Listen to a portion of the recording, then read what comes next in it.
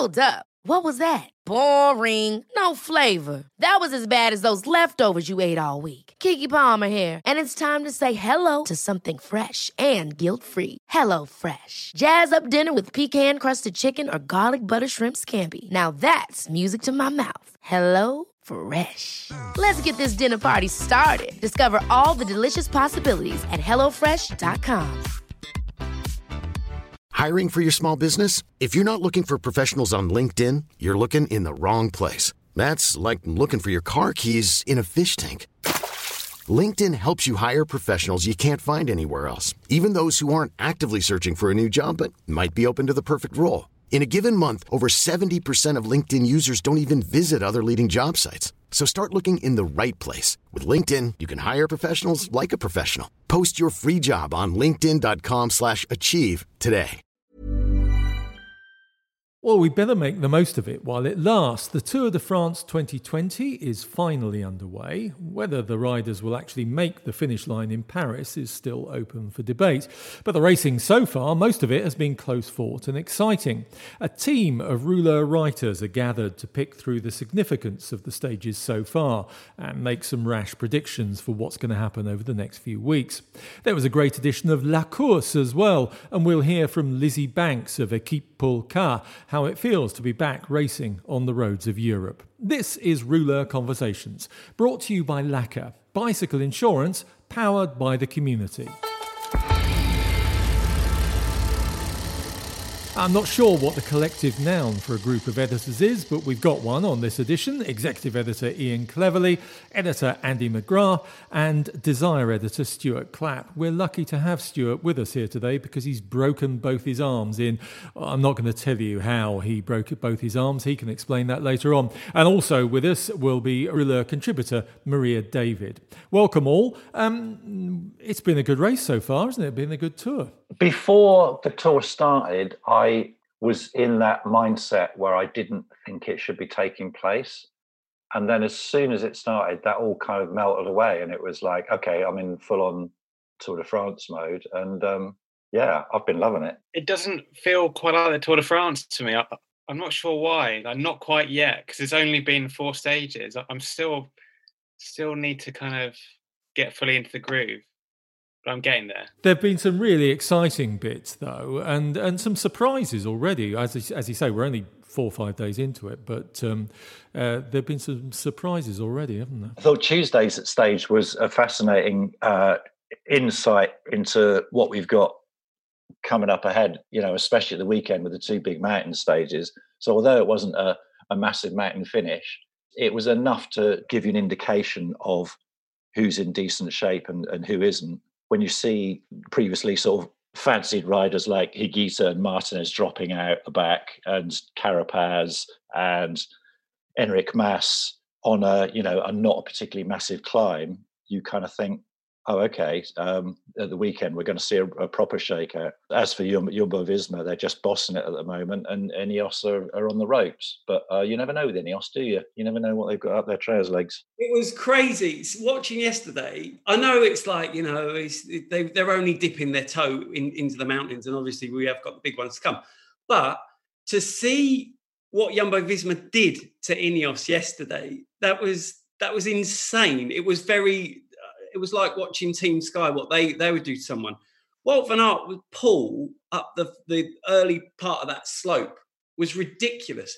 The faces on the Ineos riders, they really weren't having a good time. I can't remember which order the Ineos riders were, but I was looking back and you could see the pain on their face. And then obviously when Wout van Aert pulled off, they just got swamped. The riders were coming round them, and I think it was Kawasaki that sort of turned round and went, who's going to come round? And it wasn't. It was just everyone else completely and utterly swamped. But obviously, Bernal didn't lose any time. But someone messaged me during the day and they said, who's your money on for today? And I thought Roglic would be good shout, but I wasn't sure whether you would see any of the GC guys necessarily showing their hand at all, because he's very early, but obviously it is a race and it is commercial and they want to get their sponsors up there. So if they're going to win stages, they might as well win stages rather than come over the line. But no, it's insane. It was a really amazing stage. It is early days, but also there are still persistent rumours that the Tour might not make it the full journey to Paris, and they might have to call the race off after one of the rest days. So in some ways, you've got to make sure that you're performing right from the start, haven't you? Absolutely. It's not just the usual suspects. I think there's a changing of the guard as well going on, isn't there, this year? A bit, yeah. But I think let's also talk about Caleb Ewan, because I haven't heard people rhapsodise about a bunch sprint like that in years. Like the way that he came round, 5-10 of the world's best sprinters like it was just Mario Karts, and then beat Sam Bennett on the line.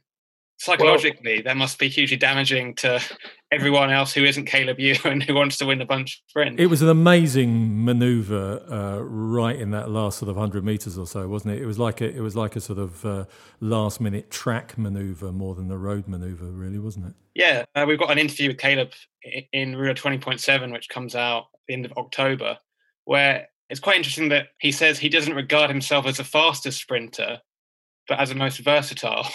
Whereas I would argue that certainly on that evidence, he looks to be possibly both. Maria David, welcome to the podcast. How much of the tour have you managed to see so far? Yeah, sorry, I've just got in actually from my travels. I literally drove down from the Lake District at about 4 a.m. this morning. So, and I've just sat down. I noticed, yesterday's stage, into OCM Merlette, I was quite surprised that it ended up, in this sort of bunch sprint, and not necessarily with the big contenders, having a go, just given that it was a, sort of summit finish. One thing we must mention, it's been a good tour for Slovenia, hasn't it? Well, yeah, for sure. Yeah.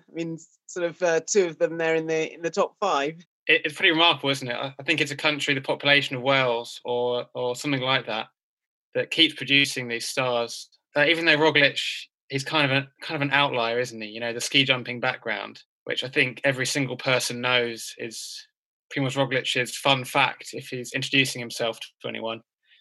Like, it will be really interesting to see where it goes from here. Like, if they have Roglic and Pogačar, why not have a Slovenian Pro Conti team or a Slovenian World Tour team? Like, is that so crazy? Probably not, There is a women's team that's sponsored by, a Slovenian businesswoman. It's like Ljubljana. Yeah, that's right. Especially now with these two riders, sort of contesting in the GC, if that there could be a springboard and a case for, like you say, just forming a, men's professional World Tour team. It'd be really interesting to see a women's team that then forms a men's team to go alongside it, wouldn't it? I think that's probably going to be the first time that's happened, isn't it? That would be a dream, wouldn't it? So what do we think? Overall, too early to make predictions and certainly too early to write off Ineos Grenadiers? I would say so, but the writing's on the wall for me. I can't see that anybody's got the beating of Jumbo-Visma in this race from what I've seen so far. Sepp Kuss has been an absolute revelation for me. What helper that guy is. Absolutely amazing. Of course, they look very strong. I'm just a little bit concerned that they've been extremely strong through the whole of August. They're extremely strong on day 4 of the Tour. But what's really important is being their best in 2 weeks' time, and especially on the penultimate stage. So that's the only big question mark. Like, can they get the yellow jersey? Can they hold it? And can they still hold that form all the way through? That's the only question for me. That last week does look pretty brutal, though, doesn't it? The penultimate stage, Planche des Belles Filles. But even before that, they've got this long climb, Grand Colombier. That's followed by, a couple of days after, by the big stage up Col de la Loze, which is, that's quite brutal, isn't it? That's effectively, it's a sort of, a cycle path, that's got a sort of 20% gradient on it. And then immediately followed by the one that takes in Cormet de Roseland. I guess that would be the Queen stage, Cormet de Roseland. There's quite a lot to take on, sort of in rapid succession. So I could imagine that Ineos would probably be sort of saving themselves for that week. It's going to be a fascinating couple of weeks, and let's hope that it does go all the way. Stuart, you will, of course, be watching a lot of the Tour now because you can't do anything else. What have you actually done? I've broken both my arms. I've broke the radius bone, like in the sort of just below your elbow. I've broken the tops off of both of those. It was deeply unpleasant, I'd say. I can imagine. How did you do it? On your bike or? No, skateboarding. Before I was in cycling, I worked in skateboarding. So I've never really had a proper job. And I was over the skate park and hung up skating this rail. I went forward and usually like 999 times out of 1,000, I would just run out of it. But I hung up, fell forward, put my hands out. And if anyone's eating at this point, right, mute me a second, right? I put my hands out and I felt both my elbows move and heard them break. Oh. So yeah, it was quite something. I got up and both my arms like below the elbow were just hanging there, and I thought, yeah, they're broken. Stuart, I probably won't be the first person to tell you that you may be a little bit too old to be doing skateboard tricks. Don't say that, because I've just taken up roller skating. There you go, right? If it makes you happy, you do it, right? Because I fell off my bike a little while ago and people said, oh, what, motorbike? You shouldn't be riding a bike. It's like, but people go on skiing holidays. When people come back from skiing holidays, invariably in some method of plaster up to their neck or something, people don't go to them, oh, aren't you too old to go on ski holidays? No, they don't. So I will continue to do it. My wife shouldn't be listening to this, but if it makes me happy, I'm doing it. But I'm all right. I'm getting there. In fact, Adam Blythe phoned me from the back because, Adam Blythe's on the back of a motorbike for NBC, like Brad did it for Eurosport, the Tour. Adam Blythe's doing that. So he did the best FaceTime ever with me yesterday from the back of the peloton with all the riders going past. It was quite amazing. It's like I couldn't hear a word he was saying, but then the people back in America that he's going to be broadcasting to will have to have a dictionary up. Hiya, hey up. So I don't know how his Yorkshire accent will be going, but I'm sure he'd be very popular over there. It's good that you're looking on the bright side, Stuart, and we do all feel your pain. You're listening to Rouleur Conversations, brought to you by Lacquer, bicycle insurance powered by the community. So my name is Oren Peleg, and I'm an investor in Lacquer. 3 things that really caught my eye. The first one is they're looking to change the insurance industry, which is a very large industry and I think needs change. The second thing is I'm deeply passionate about getting people on 2 wheel. We need to address our congestion and pollution crisis, and I believe that 2 wheels have a massive role to play in that. And the third thing is I can see a growing trend around companies building on the strong communities that they have. And I think Lacquer's business model, in the way they tap into the community of cyclists, is something that's very much on trend at the moment. So on the opening day of the Tour, we also had a much delayed and much changed La Course, a really exciting race to watch as it happened, with a well-deserved victory by Lizzy Lizzy Banks of Equipe Paul Car is also having a good season, including a second place at GP Plouay, and she's back at her base in Switzerland, training hard for the Giro, but still excited about the weekend's racing. La Course was a great race. This is the 3rd time I've raced it now, and the atmosphere is always electric. Of course, this year was a bit different because there were crowd restrictions and stuff, with the COVID guidelines and restrictions, which was, of course, sensible, but it's still got this, just electric atmosphere and, grandiosity that you don't get with any other bike race. And when you're driving in and you see the big banners for the Tour de France and you're like, oh, fucking hell, this is the Tour de France. And it just feels so cool. And people often complain about courses, but the way a course is played out depends on the bike riders, not always on the course. And the women always go to La Course and we always want to make a show. And so that's exactly what happened. So it was a really cool race. Yeah, okay, we didn't get the result we wanted because we wanted to have someone up the road in that group. But at the end of the day, it was still a great experience. And we gave our young rider, Michaela Harvey, a chance in the final and tried to lead her out for the best result because we're trying to get her high up the UCI U23 standings. But it was a proper full-on attacking race from the start, wasn't it? Oh, yeah. And we fully expected that. You know, having had a look at the course and before we even reconned it, we kind of thought, why wouldn't you go full gas from the gun? We knew it was a roughly half-hour climb and then a flat section into Nice.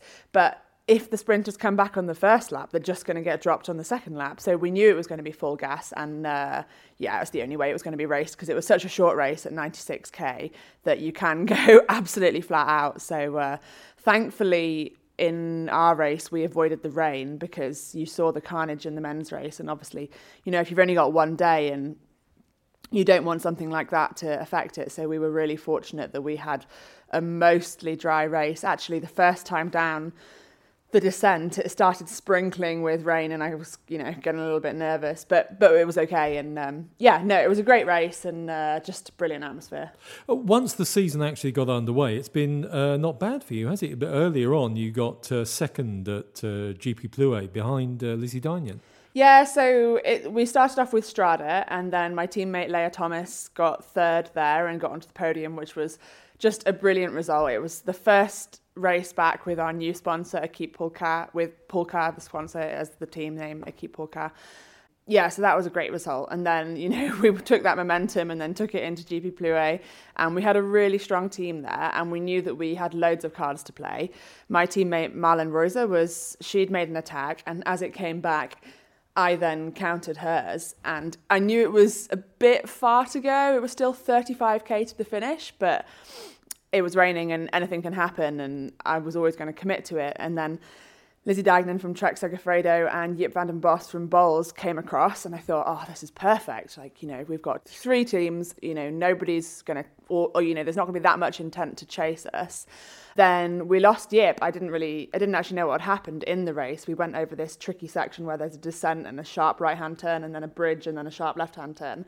And I went through first and just went through a bit faster, then looked back and realised neither of them were there. Then saw Lizzie coming around the corner and Jip had unfortunately just like clipped the hedge coming around the corner.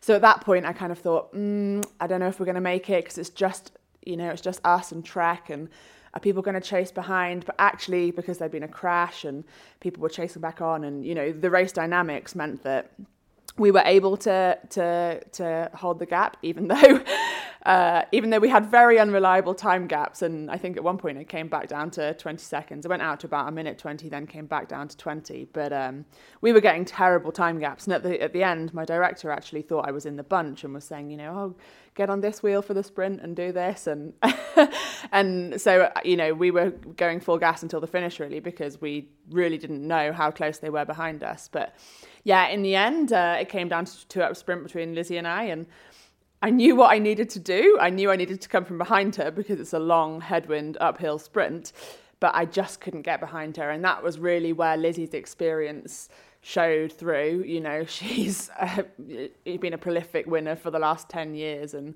I've really only just come onto the scene. So, yeah, I mean, I learned a lot. I was obviously really happy with second, but equally I really wanted to win, and we are still chasing that win. But, you know, every day's a school day, and I feel like I learned so much, and yeah, it was just awesome to get that result for my team as well, and with the teamwork that set it up as well. And how's it been racing in Europe in the current circumstances with quarantine and distancing and all the changes and so on? I think the thing that I find most challenging is that when I'm at home, I can control all of my interactions. And, well, I just don't interact with anyone when I'm at home. I do my training rides. I know where certain taps are in the Peak District, so I use those and I take my hand gel. And, you know, occasionally I might stop at a petrol station and pick up something to drink or eat or something. But we really have very limited interactions. We braved once going out for a meal. But other than that, we really keep ourselves to ourselves and just, you know, occasionally go to the shops. But it's difficult when you're away. You know, you have to go out to eat because you're with the team and you don't have a choice. And you're constantly moving around. You're constantly interacting with, yes, you've got this bubble in inverted commas, but it's not really a bubble because you're interacting with hotel staff, you're traveling, you're in service stations, you know, all of this kind of stuff. And of course, we use hand gel, we use masks, we are as careful as we can be because at the end of the day, we're professional athletes and our health is the most important thing that allows us to do our jobs. But it is a big challenge. I have to say, before I returned to racing, I did have some anxiety about, returning to racing before I perhaps felt it was, the world was ready to do so, and perhaps there being more risk than I felt there should be. But I came to the point where, I understood that this is my job and I have to do it, and, I'll take as many precautions as I can. But yeah, there are risks, and obviously, going to a COVID red zone, with Nice, with the Tour de France, was a little bit kind of, it wasn't ideal really, but we stayed in a little village outside of Nice, so we weren't in the city and it wasn't really busy, and we kind of got in and got out. So yeah, it's a challenge, but at the end of the day, we're professionals, it's our job, and we've got to do everything we can to mitigate the risks of coronavirus, catching coronavirus, and just carry on. Now, you mentioned the team name, Équipe Paul Car, which was the team, of course, until recently was Bigler Katusha. And it must be a relief that another sponsor was found for the team. But also, you're staying with them for a while, aren't you? You've got another 2 seasons. Yeah, so I decided to stay with Équipe Paul Car for 2 more seasons, and well, for a number of reasons, really. We have a brilliant group of riders here, and we are retaining the core group of riders. And I just think we're really onto something. It's really pretty rare, I think, for a group of people from all over the world, from all different backgrounds, to get together and all get along, all be really strong, all love to race together and spend time together. And it's just a great dynamic. And all of us are kind of unknowns that have come from nowhere. And Thomas has kind of helped develop us and helped us understand racecraft as well, because all of us were strong. I guess we were all strong but a bit stupid.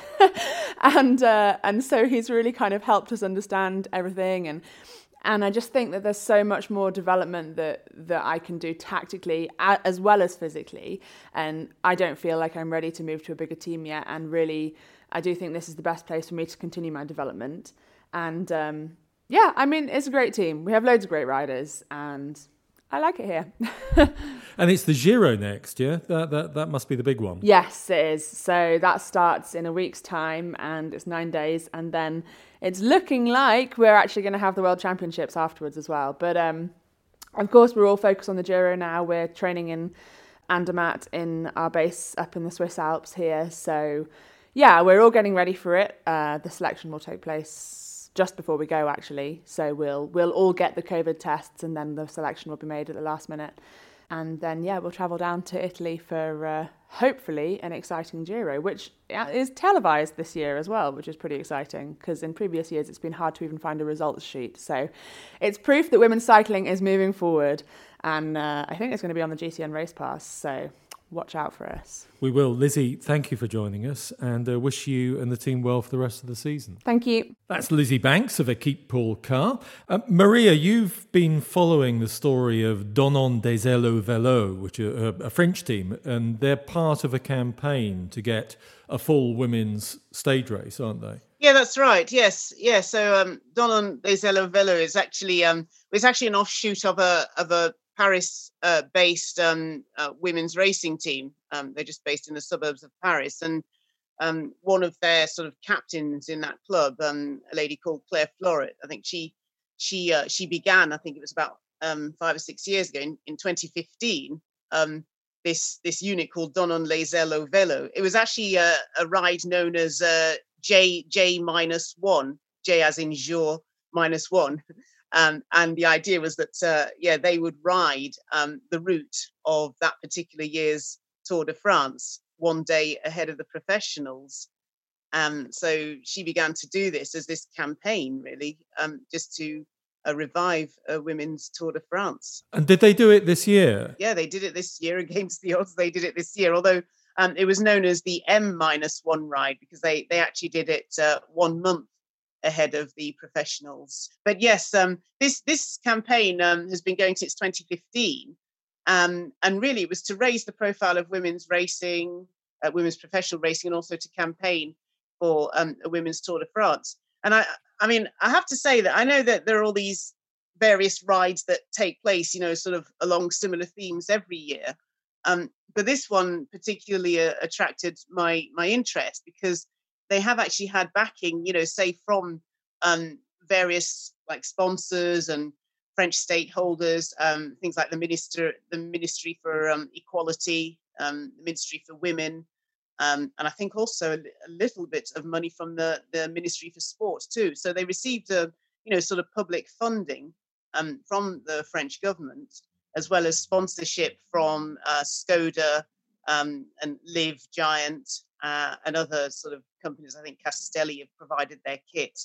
And this year, they were actually met by Christian Prudhomme when they did stage 14 of this year's Tour de France, which goes from Clermont-Ferrand to Lyon. And that also happens to be a very similar route to the first stage of the Dauphiné Libéré. So during that time when they met Christian Prudhomme during the Dauphiné Libéré, and while they were riding stage 14 of this year's Tour de France, then they had a bit of a discussion, and I think Prudhomme basically congratulated them on their efforts and said that yes, thanks to their efforts, that has been a factor in them deciding to host a women's Tour de France, or a women's stage race. A women's stage race, not next year, but the year after. Yes, in 2022, yeah. We'll keep an eye on that story. Stuart, how are the Desire photo shoots looking? Well, the next one, I'm just finalising it now, but this one, it's taken a bit of legwork. I've been trying to get this one arranged since January. I think I should have confirmation today of the date and everything. It's all going ahead. I don't want to say too much. I don't want to jinx it. But basically, we're going to do a shoot in another haunted location, which everyone will be pleased to hear about. Shall I say? Shall I risk? You could give them 2 jam song titles and see if they work it out from that. Oh, okay. Down in a tube station at midnight and going underground. A-bomb in Wardour Street. Yeah, well, no, it's not far actually from Wardour Street. But yeah, so we've got that, and that's going to be amazing. I mean, this location will. I don't know. I think it's got the potential to be up there with the Spitfires. But yeah, that's it, really. And that's it from this edition of Rouleur Conversations. I'm Ian Parkinson. Thanks to Ian Cleverly, Andy McGrath, Maria David and Stuart Clapp. There's a Rouleur Long Reads podcast along next week. Stay safe and keep watching the racing.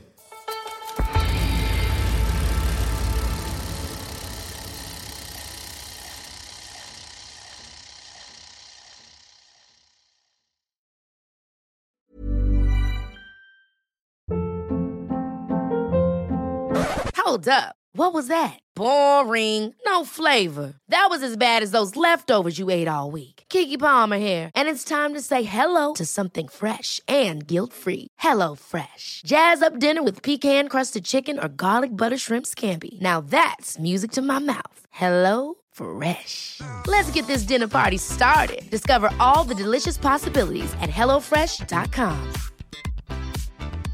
Even when we're on a budget, we still deserve nice things. Quince is a place to scoop up stunning high-end goods for 50 to 80% less than similar brands. They have buttery soft cashmere sweaters starting at $50, luxurious Italian leather bags, and so much more. Plus, Quince only works with factories that use safe, ethical, and responsible manufacturing. Get the high-end goods you'll love without the high price tag with Quince. Go to quince.com/style for free shipping and 365-day returns.